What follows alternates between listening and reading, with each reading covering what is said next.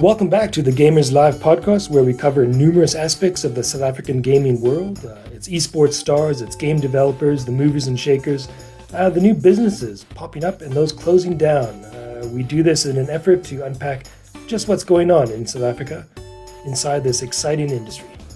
I'm your host, Scott Peter Smith, head of video and audio here at the Arena Holdings, and today we are joined by Gareth Woods, longtime name and face in the South African gaming and esports scene, wearing different hats, presenter, shoutcaster, marketer, business owner, an all-round gaming guru. In a clear snub to media trends today, he's written a book, and and the book I enjoyed. I'm certainly old enough to smile at your early gaming references. Cool. The book was surprisingly autobiographical, but it was one of the elements that made it readable and relatable, certainly to me and I'm sure to some others. So maybe let's start there. What was the genesis of this? Why did you feel you wanted to write the book? I think they always talk about authors kind of know there's a book inside them, like it's just in there. And in all honesty, having written this one, I still think there's a book inside, but it was part of it was ego, part of it was like wanting to get it out there. And, I suppose there's certain things about leaving a legacy or leaving something, some sort of imprint, whatever, however meager it might be. But I think where it really turned into what that was in terms of this book was conversations I'd had with enough parents who kind of had noticed this gaming trend and how their kids were obsessed with it and they all wanted to be pro gamers and YouTubers and all that sort of stuff. And not wanting to be the parents that they had who told them, you're wasting your time with this rock and roll, with this art, with this whatever it was, go play outside. Ironically, in a weird way, basically tell them to put their head down and study, but meaningly like go out there, be a child, go play. And there was all these sort of ironies for me about like, yeah, that's what they're doing. They're playing, they're exploring a world of opportunities through play, and yet kind of the meme was always, go play outside. And so obviously with COVID being what it is, outside is not the safe place it used to be. And so hence the title being switched on its head. Originally the title was Go Play Outside because it was just a play on that whole thing. In fact, I had a podcast for many years called Go Play Outside, which kind of talked about games and kind of how much we learn from them. But this book really was trying to address that space, that almost like generation gap between parents and non-gamers and their judgment of the space. And I guess in a weird way to tell gamers who read this, they're kind of like, it's okay. It doesn't have to be this waste of time. But in the same way, it doesn't have to be this formalized learning process. I mean, I'm sure you got the references. You're the similar age to me where we had those educational games and our parents were like, okay, you can play games if you're playing this typing simulator or this math game. And they were so terrible because it was like the learning wasn't disguised. It was, now you are learning, and you played them because it was better than actually learning. But it was the idea that like, okay, you can play games as long as you're learning something. And I guess the irony for me is that how much I've learned from playing games that weren't designed to teach me anything. I've just learned these things and how I've been able to apply them to my life. So in relation to what you've been saying in your work, in your life, how difficult do you find it to explain the value of gaming to those who haven't been involved in gaming? Yeah, fair enough. I think, if anything, I rely on my experience as a stand-up comedian the most because it gave me, I mean, as a stand-up for almost a decade, and it gave me the experience of just like being able to read a room for the lowest common denominator and what is going to connect the room. Because, you go into a crowd and all of a sudden you start doing your material and you realize, oh, it's not working. Last night it worked fine. And it's because the crowd's different. There's a different like connecting thread between all of them. And I think, for me, it's like, obviously use that skill a lot in my years at Gaming Ventures and at Good Game Well Played, and in speaking to brands and brand directors who, you're trying to take their money away from TV. And I mean, we've just taught them about Facebook and Google ads. Now I've got to teach them about gaming. And it kind of feels like, I didn't get to the top of where I am, not listening to all my experience in TV or radio or whatever. And so I think a lot of that work luckily is being done culturally, in that gaming has become more mainstream. I mean, the throwaway stat we always show is how gaming is more, well, I was going to say lucrative, but it's a bigger industry than the movie and music industry combined. And so often a lot of that discussion is just like, cool, then that's the reference point, to get into that conversation. For someone who understands, wow, the movie industry is huge. Every time there's a Hollywood blockbuster, it does $1 billion or whatever. And I'm going, okay, cool. The gaming industry is bigger than that. Or when they go, oh, I don't get how people can be so obsessed with gaming. Oh, do you have children? Do they play Minecraft? Do they play Fortnite? And then they click that, like, yeah, these are still kids who are normal children. They're not these 14-year-old basement dwelling, 40-year-old virgins in the making type that we were taught that gamers were. These are healthy 14-year-olds who are playing rugby and going outside and gaming. And I think then that's the reference point. And so I think the skill of anything has been like finding out what is the reference point. Even if it's asking someone, look on your phone, how many games do you have installed? Oh, but I'm not a gamer, but I've got Candy Crush, Pokemon Go, and I've got all these games on. It's like, no, but I'm not a gamer. So yeah, I think it's been the ability to connect with people and finding out that gamers are not this preconceived idea of, like I said, the nerd, as it were. I mean, what would you consider the main tenets of your book? I mean, I actually listed a few. I mean, most writers make it kind of easy for you, and then it's the title of the chapters, but you didn't do that. So I had to. Yeah, I gathered it, and I thought often when there's an attempt to make I wouldn't say you were. Well, correct me if I'm wrong. I wouldn't say you're directly trying to make gaming as a metaphor for life, but I think the lessons you learned and the kind of the game mechanics that are required to make a game interesting, you can actually apply some of that to your life. Certain things like obstacles are important. Having an obsession with achievement. Learning that failure is okay. Obstacles they're there to be overcome, and there's always a way to overcome them. Maybe you can comment on that. Yeah. So maybe if there is potentially a weakness of the book, that it maybe doesn't have one directive that's trying to land one agenda. It obviously started as me going, there are these concepts I've learned through gaming. And so to take something like the fact that the game must get more difficult, and I'm going, how does that concept and something that is just wholly appreciated about games? I mean, let's take, for example, you do level 1 and the boss is some dragon that you have to jump on its foot. Cool. Solved. You go to level 2, same dragon. Level 3, same dragon. I'm not going to play this game anymore. I don't even know what level 4 is because I'm just done with it. And yet somehow in our lives, we don't want that. We say that we want a life that goes from point A to point B with no disruption in between, but that's not a life. That's not even a good movie. There would be a terrible game, a terrible movie, a terrible anything. We need those obstacles, and we need those obstacles to get bigger. I mean, I often think back at to have the problems that my 5-year-old has. But for him, those are the problems a 5-year-old deals with, and he's ready for and he's prepared for. But then when he gets to, I mean, we probably all had this conversation, like when you're in standard 6 or grade 8 or whatever, and then the matrics or the final years are going, ugh, grade 6, what a joke. It's so easy. Yeah, but when you were in standard 6, you were complaining about it. And then when you get to matric, you're like, yeah, matric is harder than standard 6. But then the first year varsity students are going, oh, matric, what a joke. Wait till you get to first year.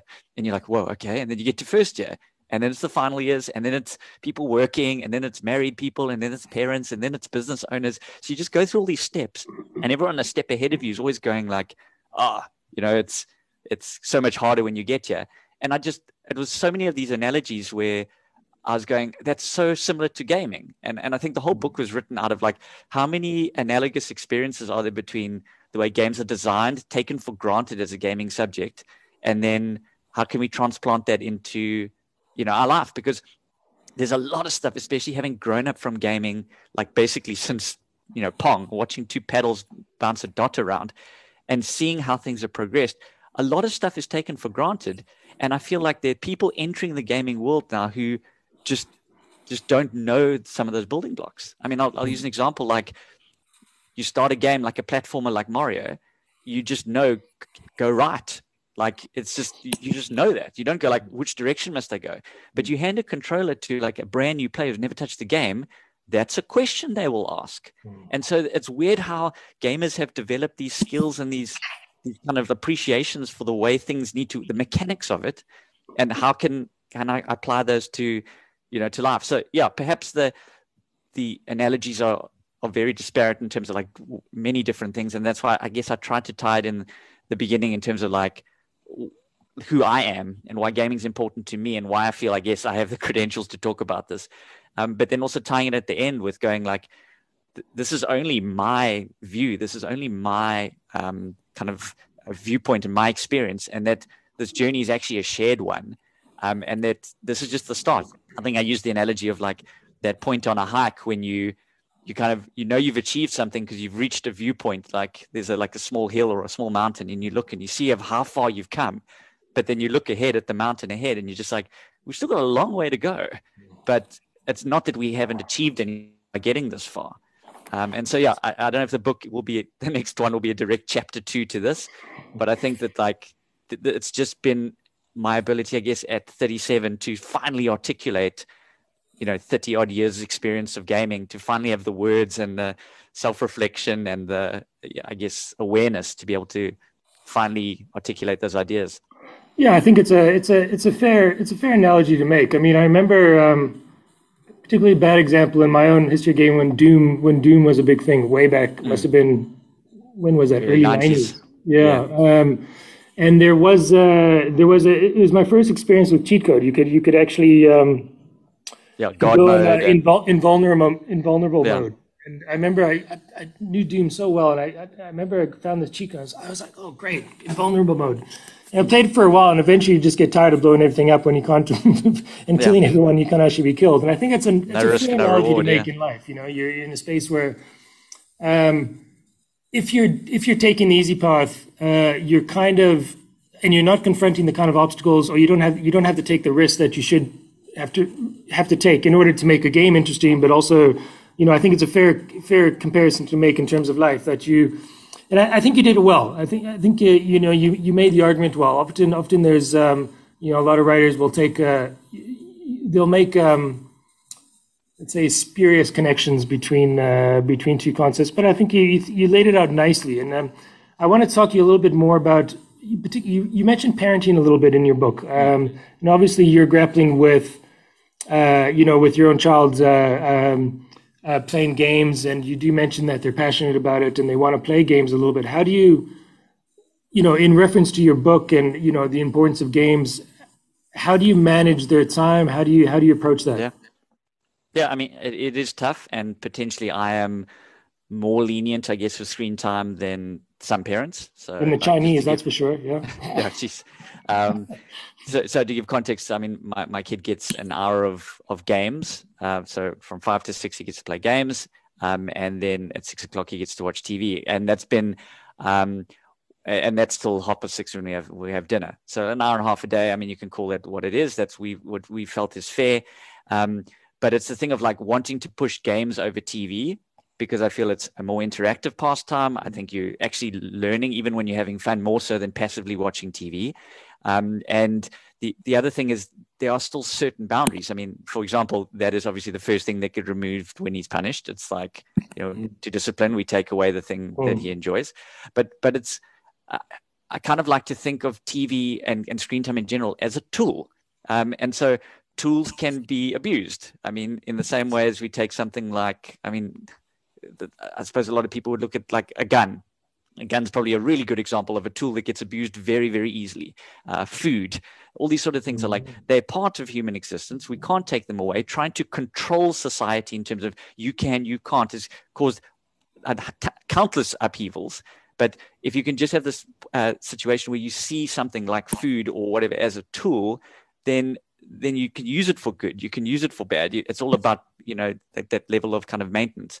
And so that's been our attitude, my wife and I, about screen time in general. Gaming, it's meant to be a tool to relax, entertain, educate, all that sort of things. But we know when enough's enough. We know, like, we like to feel it. We know that we set these limits when we're in these like lucid times or whatever. But there are times when we are super tired and 1 hour, we come 3 hours, because it's just like we need that time as well. It is a tool to help us. And I think the risk is that parents, I find, sometimes get into that kind of contraband stage of just going like dropping the hammer and going, screen times are, totally contraband. You can't, and you actually just, I feel you're not only removing a tool to help you as a parent, but also you're talking about like putting your kid into a situation where they are just going to be thrown into the social group where everyone else has got screens, and suddenly like they're a step behind. And I know then you start to get into arguments about when's the right age. We start talking about cell phones and access to the world at large and internet, and obviously that's down to the parent, down to the child. But at the end of the day, if you think of something as a tool that is available, you can't unring that bell. It is out there. If you create a contraband element to it, they're just going to go out and find it anyway. I mean, I was of the generation where like, cool, was not allowed to watch South Park. I was probably about 13 years old when it came out. And so 5 years under the legal age restriction, we just went to the kid's house who had older siblings. And because they were watching it, we watched it. And it's like, you're always going to get around it, but it becomes the shameful thing that you've got to hide. And I think that for a lot of people is what gaming has been about. I think the worst for me is seeing, and I think part of the seed of the whole book was seeing people be passionate about something and then instantly censor themselves because they feel like it's not appropriate conversation. I'll meet someone often at a dinner party and we're talking passionately about gaming, and they're like almost so stoked to be able to talk about this thing they never get to talk about. And then they either self-shun because they get a side eye from the partner, or they realize that like, oh, you and I have been talking too long and we're not being social. But it's just like, do you enjoy talking about this? Talk about it. Like I've always said, like the things that you are interested about is what makes you interesting. And so the fact that people self-censor themselves about their love of whatever, because it's too nerdy or it's too fringe or it's too geeky, whatever, like it's soul crushing for me, because I can see that is a child who went to show their parents, hey, Dad, look at this drawing I did of Mario. Stop wasting your time with stupid games. Go do your homework. And then it's just like, cool, not going to show Dad this anymore. Like, in fact, I'm still going to do it, but I'm just not going to show anyone. And I take a lesson that my dad told me was just like, your kids give you very few chances to be invited into their world. And when they do, take it. Don't judge it. Just accept the invitation. So when they show you the music that they're into, or they show you the art they've been doing, just be stoked that they want to show you, that they're proud enough to show you. They're showing the vulnerability, I guess. And if you instantly stomp on that because it's a waste of time, then you're just going to crush it for them. Yeah. Do you play games with Yeah. Yeah, I love it. I mean, obviously, it is hard to balance sometimes, being able to, but that's the other thing in terms of a tool. It's an amazing tool to be able to connect with your kids. There are so many games that are just so fun to be able to just. I'm just watching him progress, and there are times when I'm just like kind of stunned at like how quickly he's picking things up. I mean, we were playing an air hockey game recently on Nintendo Switch. You kind of paddle, you bounce the puck around, whatever. And I have to be honest, it's getting to the stage where you're having to like, okay, the forward stance, the ready, like it was the casual, like, okay, cool, I can beat a 5-year-old. And then all of a sudden it's just like, oh damn, I'm actually trying. I'm no more like, oh, Dad's letting me win. I'm like, seriously, it's becoming a sweaty game. And I revel on the fact that one day, like, he will beat me, like, uncategorically. There will be no game I can beat him at, maybe go back to chess or whatever. Are there any sort of other messages or tenets in the book that you want to express here? Something sort of points you want to bring home, or? Yeah, I think the big one that's kind of like gotten more and more relevant as we live through this whole COVID thing was the message. I think it's in the chapter called it's called A Controller for a Reason. It's one of the first ones, and it's weird how often that piece of like gaming learning feels like, oh, if I could just teach people that one thing. And it's the idea that like gaming really teaches you an element of like what is in control and what's not in control. So, I mean, let's use Mario as an example. It's probably got a broad appeal in terms of the most people potentially listening to this would understand it. So you've got Mario. You can move Mario left, right. You can jump, you can duck, and occasionally he gets power-ups. That's all Mario can do. Mario doesn't control the timer. Mario doesn't control gravity. Mario doesn't control Bowser or the Goombas or any of the enemies. And it's weird how gamers just know that. Like gamers know. I mean, you can sometimes in the more control freak type games go and like remap your controls so that A button now is B and down is up, and you can remap controls. But like that's all you control. Like, and it's weird how you just are okay with that. You're not getting frustrated at the fact that like, I can't control the Goombas. I can't make them move left or right. Yeah, because that's how the game works. And it's weird how if you can just transplant that into life going, cool, I'm Mario now. What can I control? I can control moving left, right, the words I say, how I react to things, but I can't control gravity. I can't control my enemies. I can't. And it's weird how once it clicks, there's just this level of, okay, rad. And so if I think of this COVID pandemic, you go like, cool, what can I control? What can't I control? And just get over the stuff that you can't control, because it's like, even if I go into the settings, there's no way for me to change in the settings how I get to control the things I'm not supposed to control. Awesome. Yeah. I think that message is just more, as time's gone past, just like rising to the top in terms of relevance. Well, awesome, Gareth. Yeah, let's close it up. Thanks so much for your time, man. Cheers. Thanks for yours. Talking about your book. Good luck with the sales there, and I'm looking forward to the second one coming out. And yeah, hopefully when there's events again, when there's another Rage, hopefully at some point, or another esports tournament, I hope to see you, man. Likewise. Thanks for your time. All right. Thanks so much, buddy. All right. Cheers, Scott. Bye. You've just been listening to Gareth Woods, who released a book earlier this year called Go Play Inside: What Video Games Can Teach Us About the Game of Life. In the book, he shares 10 life lessons he has learned playing games. Admittedly, I'm a little bit late on this interview by a couple months. That's part of the trouble with side gigs. Sometimes job number one calls you to action at the expense of others, but hopefully just in time to boost some sales for the book around Christmas. It's available at all good bookstores and their online stores. I'm Scott Peter Smith. This is Gamers Live, and you can check out more podcasts and other things we do on the Times Live website, or find us on iono.fm, Apple Podcasts, Google Podcasts, Spotify, or wherever you like to find your podcasts. Goodbye, good night, and good luck. And the last one up, please turn off the console.